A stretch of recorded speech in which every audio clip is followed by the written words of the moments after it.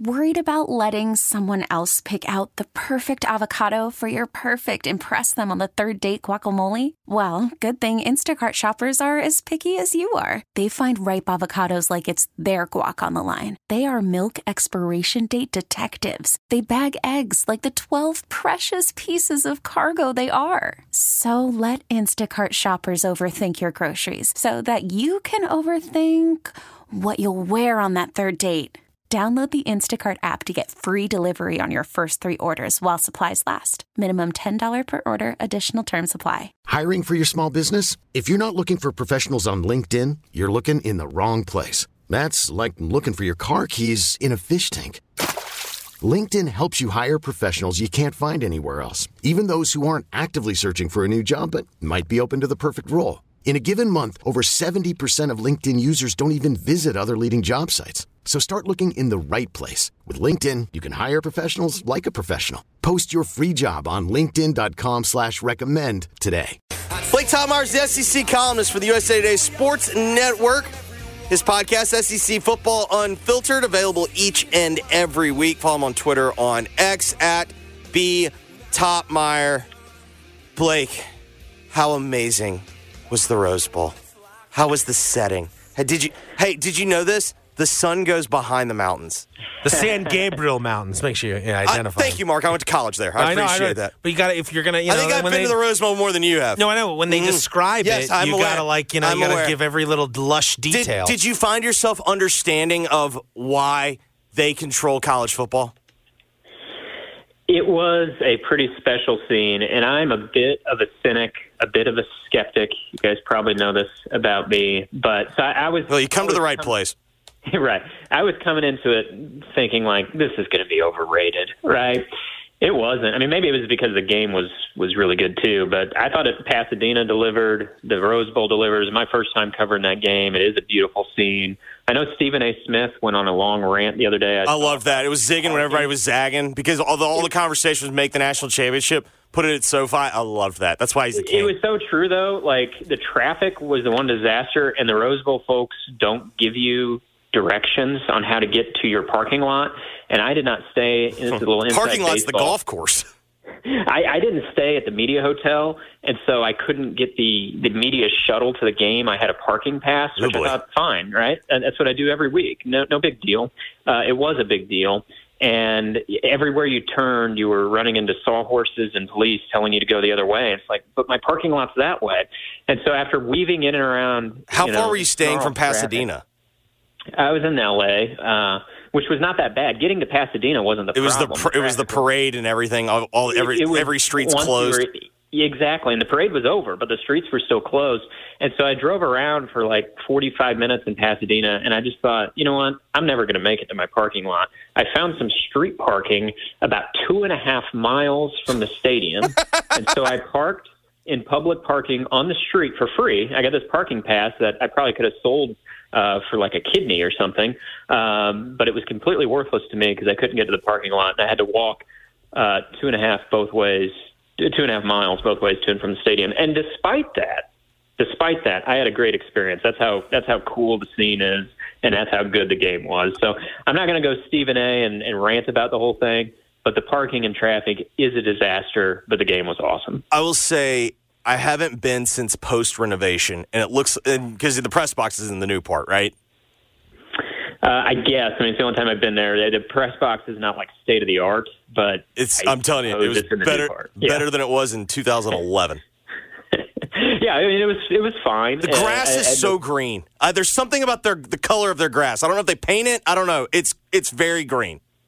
It is, and it's like the sun shines every day out there, right? And so, you know, I'm walking 2.5 miles to the stadium, but it's 65.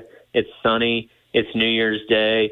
You don't care. I mean, I wish I wasn't working because I would have had like 2 drinks in my hand, and I would have been thinking, like, is this heaven? Yeah, this is. And it was like a great game too. It's like, okay, this is the peak of the sport. Totally. All right, so here's my question before we get into the national championship game involving my Michigan Wolverines. I am curious. This will be the first national championship game without an SEC representative since the first college football playoff, I believe. When Alabama had the same version of instead of Blake Sims, they had Jalen Milroe. It's the same thing now. Yes. Along those lines, like that obviously was not necessarily indicative of any sort of trend for the SEC that year. Or Alabama. Or Alabama. Like, is there any sort of big picture takeaway from the fact that the SEC very clearly had a down year this year overall, only got one team in the playoff, and is not in the national championship game for the first time in, I think, 9 years, essentially? Yeah, the takeaway is that the SEC's best team wasn't in the playoff. If Georgia's in the playoff, I think there's a decent chance Georgia is in the national championship. I mean, and not to rehash old arguments, but my stance all along was that the playoff selection committee selected neither the 4 most deserving teams, which would have included Florida State, nor the 4 best teams, which would have included Georgia. They tried to do this awkward splitting of the difference to create a spot for the SEC, but they knew it couldn't be Georgia because Georgia just lost the SEC championship, and so they put Alabama in and snubbed Florida State. So we're left with a field that wasn't either the 4 most deserving or the 4 best. It did create a great television show. We got 2 great semifinals out of it. But, yeah, I think my major takeaway is not this is doomsday for the SEC. It was a bit of a down year for the conference, although it acquitted itself pretty well in bowl games for whatever that's worth, not much. I think there were some good teams at the top of the conference. I think the top 5 or 6 teams in the conference were very good. I think the difference between this year and a lot of years for the SEC is 7 through 14 weren't as good as they often are. And the other difference was their best team didn't make the playoff. I mean, in most years, sometimes you have 2 SEC teams in the playoff, right? But in most years, maybe at every year, the SEC sends its best team to the playoff.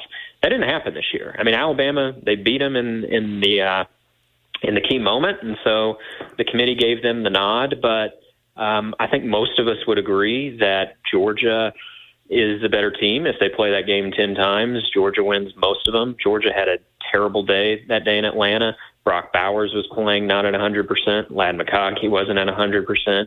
And so Georgia loses. But, yeah, I think my big thing is one of the 4 best teams in America is not in this playoff. And I don't know if they should be. I would have had the 4 most deserving teams in and put Florida State in. But, yeah, that's my SEC takeaway is their best team didn't get in. Yeah, because I was trying to think about the connection between the 2014 team. And to me, it's the Alabama teams were the same. They were good at almost every position except quarterback. And in the end, that's what I think in the end, that's what cost them. But that Alabama team probably was in 2014 the best SEC team because I think they beat Florida, I think, in the title game.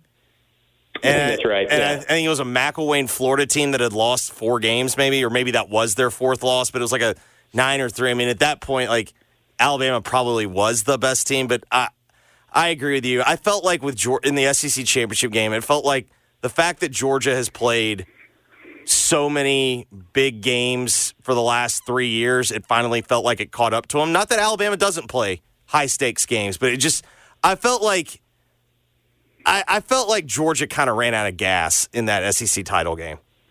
Yeah, and I do think I don't really want to be a Georgia apologist, but I just think it's a fact. The injuries to 2 of their best offensive weapons factored in, much like Alabama's injuries factored into Georgia's first national championship. Sure. A couple years ago. And Georgia made some uncharacteristic mistakes that night. They had a turnover inside the 10, and they missed a field goal. Those 2 plays alone tipped the scales in Alabama's favor. And some horrible clock management by Kirby. Yeah, and the controversial 4th down catch from Alabama there. It was a Missouri team. Missouri's weaker of its 2 teams was who Alabama beat. Oh, that's in that right. 2014 season. It was not a banner year for the SEC East. Not really a banner year for the conference overall. The West was pretty good, but the East was not good at all that year. So yeah, there are some parallels with Alabama this year, though. I don't know that I can say they were good at every position besides quarterback. I thought their offensive line got exposed in their 2 toughest tests this year. Their offensive line really got exposed against Texas, and then it did again by Michigan. They didn't have the wide receivers that they needed. I mean, Jermaine Burton and Isaiah Bond are pretty good deep ball artists. They couldn't get open downfield against Michigan. I think part of that's Michigan's secondary. Part of that is Michigan's pass rush was constantly, destroying Alabama's semblance of an offensive line. So I do think, Alabama's weaknesses extended a little further than usual. I mean, they weren't always glaring. Like when you're playing Mississippi State, those weaknesses don't show, right? When you're playing Kentucky, those weaknesses don't show. But that was a common theme, I thought, between the Texas and the Michigan losses. Was those were not good looks for Alabama's offensive line. I mean, you look back on the Texas game, they averaged like 3 yards per carry in that game. Their only real running attack, their only real offense in the Rose Bowl was Milroe running around. It was like counter, quarterback counter, and then Milroe getting outside. Yeah, and so again, I don't think it's like a team with weaknesses that can be exposed by every opponent. But when they played the two most physical teams on their schedule, normally Alabama looks like the more physical team in those games, right? When it's going to be two physical teams going at it, historically in Saban's run, Alabama's been the more physical team. The two physical teams they played this year, Texas and Michigan, the two teams where their strengths are at the line of scrimmage, Alabama got whipped both times. Yeah, I kind of went back and forth because, I don't know, I was talking about it with Mark. It was a game to me where it felt like both teams let the game get away. You know what I mean? Like, I felt like... It was not, as a Michigan fan, it was not a fun game to watch. Well, like, to me, like, it was not. It was just a nerve-wracking game. Because I didn't text you during the game, Blake, because I knew you were working, but, like, it was alarming to me when Michigan dominated the first half in the fashion that they did, and the game was 13-7. It's like, oh, I've seen this script before, where you should be up multiple scores on Bama. They're going to go into the half. They're going to kind of figure it out, to which they kind of did. And then they were able to protect Milroe a lot better in the second half. The reality is, like, one of the things that had hurt them all year was snapping the football, and it got them this time. And you're so right about that, your halftime feelings, because I thought Alabama's rally into the lead in the second half was so predictable. Yeah. I thought at some point in this second half, Alabama's going to take the lead, even though Michigan had dominated the whole first half. You're right. I mean, they weren't dominating on the scoreboard. We'd seen this script from Alabama before. We saw it in the Texas A&M game. We saw them pull it out in the Auburn game. There were some other games where they messed around a little bit and they rallied. You knew the Alabama rally Ole Miss was going to come. The Ole Miss game early in the year, yeah. That's right. And the only question was, did Michigan have the answer? And they did in that key game-tying drive where I thought J.J. McCarthy kind of came and went during that game, but at the moments where Michigan really needed him to make the big plays, I thought he did. I mean, in particular, the game-tying drive, right? I mean, he was really good.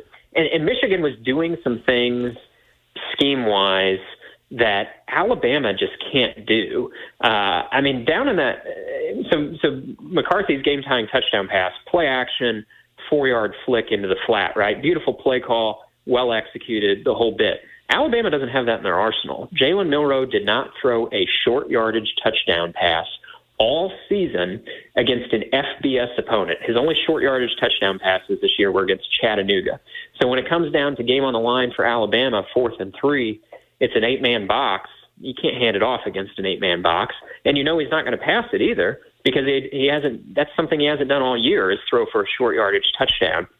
And so, right there, it shows Alabama's offense kind of had some limitations, particularly I thought in the key moments, whereas I thought in the key moments, I mean, Michigan kind of had their full arsenal working for them. But I agree, like, stretches of that second half, I thought Alabama is going to win this game, and it's going to be almost impossible to explain because Michigan's been the better team for like 75% of the game, and they're going to lose this thing. They didn't, but there was a real threat of that happening. I thought it's going to be one of the more inexplicable scores, you could have where Michigan has a 10-1 advantage in TFLs.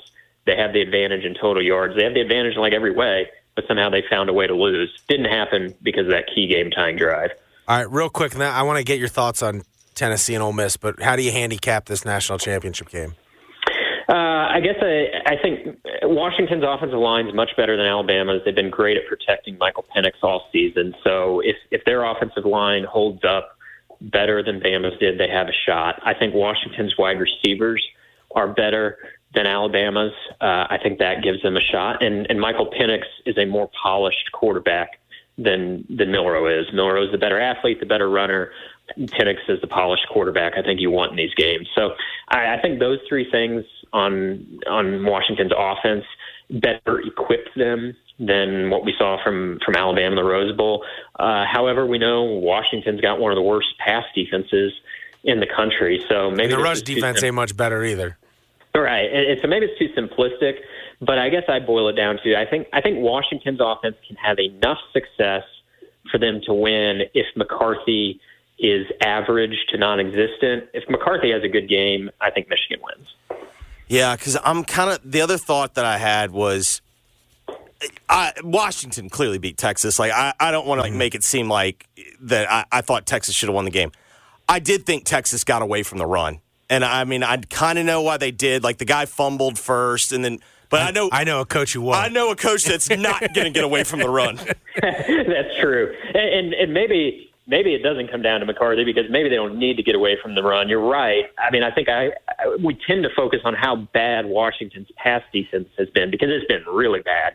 But it's not like as you guys said, it's not like their run defense is a steel curtain either. And Michigan, more than most teams on Washington's schedule, is equipped to take advantage. I got to ask you one more. What was it like watching Harbaugh warm up in person? Oh, God. Did he have the cleats on? Was it a football game, Jeffrey? Well, they were talking about Harbaugh warmed up with his quarterbacks. I was like, no duh. Yeah, it was the title game. Of course he was going to. I didn't catch some of that. I mean, you guys know how it's going before the game. You're chatting, you're eating the whole bit. But one thing I did, I was in the stands. I wasn't in the press box. I was kind of soaking up the scene, if you will. And Harbaugh comes out of the tunnel. I don't know, this must have been like an hour before kickoff. You can see it now. You can just picture it. He gets a hero's welcome from Michigan fans. He's a victim. And Harbaugh just eats it up. He just eats it up. I mean, he has convinced that team. He has convinced that fan base. America's team. He is the victim. He is being unfairly, is this sounding familiar? He's being unfairly persecuted, and they are just eaten out of the palm of his hands, and he plays the part perfectly. I mean, stop the steal. He comes out of the tunnel just kind of real slowly. He wants to make sure the fans see it, right? Of course, that's what they paid to see. Yeah, he's not rushing his way out of that tunnel. And then once they see him, here comes the roar, and he's just eating it up. So that was my favorite pregame Harbaugh moment. Now you've got me all excited for the roar on Monday. I'm going to Houston. I assume y'all didn't have the volume on, but the other best is when Holly Rowe interviewed him. First off, Happy New Year. Yeah, that was good. I found myself saying, "Thank you, Jim." Yeah, I appreciated that. It was good. All right, real quick. First thoughts on Nico's debut. Debut in the Citrus Bowl.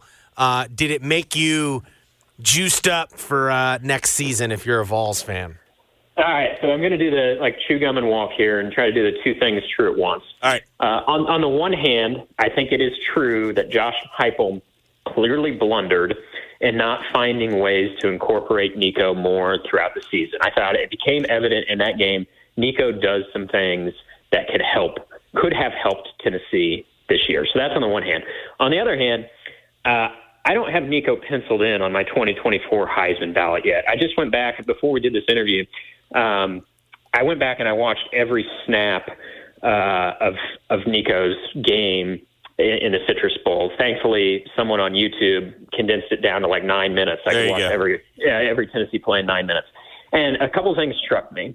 One, most of his completions were behind the line or near the line of scrimmage. He didn't throw the ball downfield much. Two, Tennessee's offensive line looked in shambles, right? Three, I thought Nico held the ball a little too long. I was really impressed by how smooth he was running it. Just seemed like a natural, just kind of glides out there with the ball. And some of those quarterbacks have speed, have power, but they're just not natural runners. I would put Joe Milton in that category. Nico looked more natural running it. So that impressed me.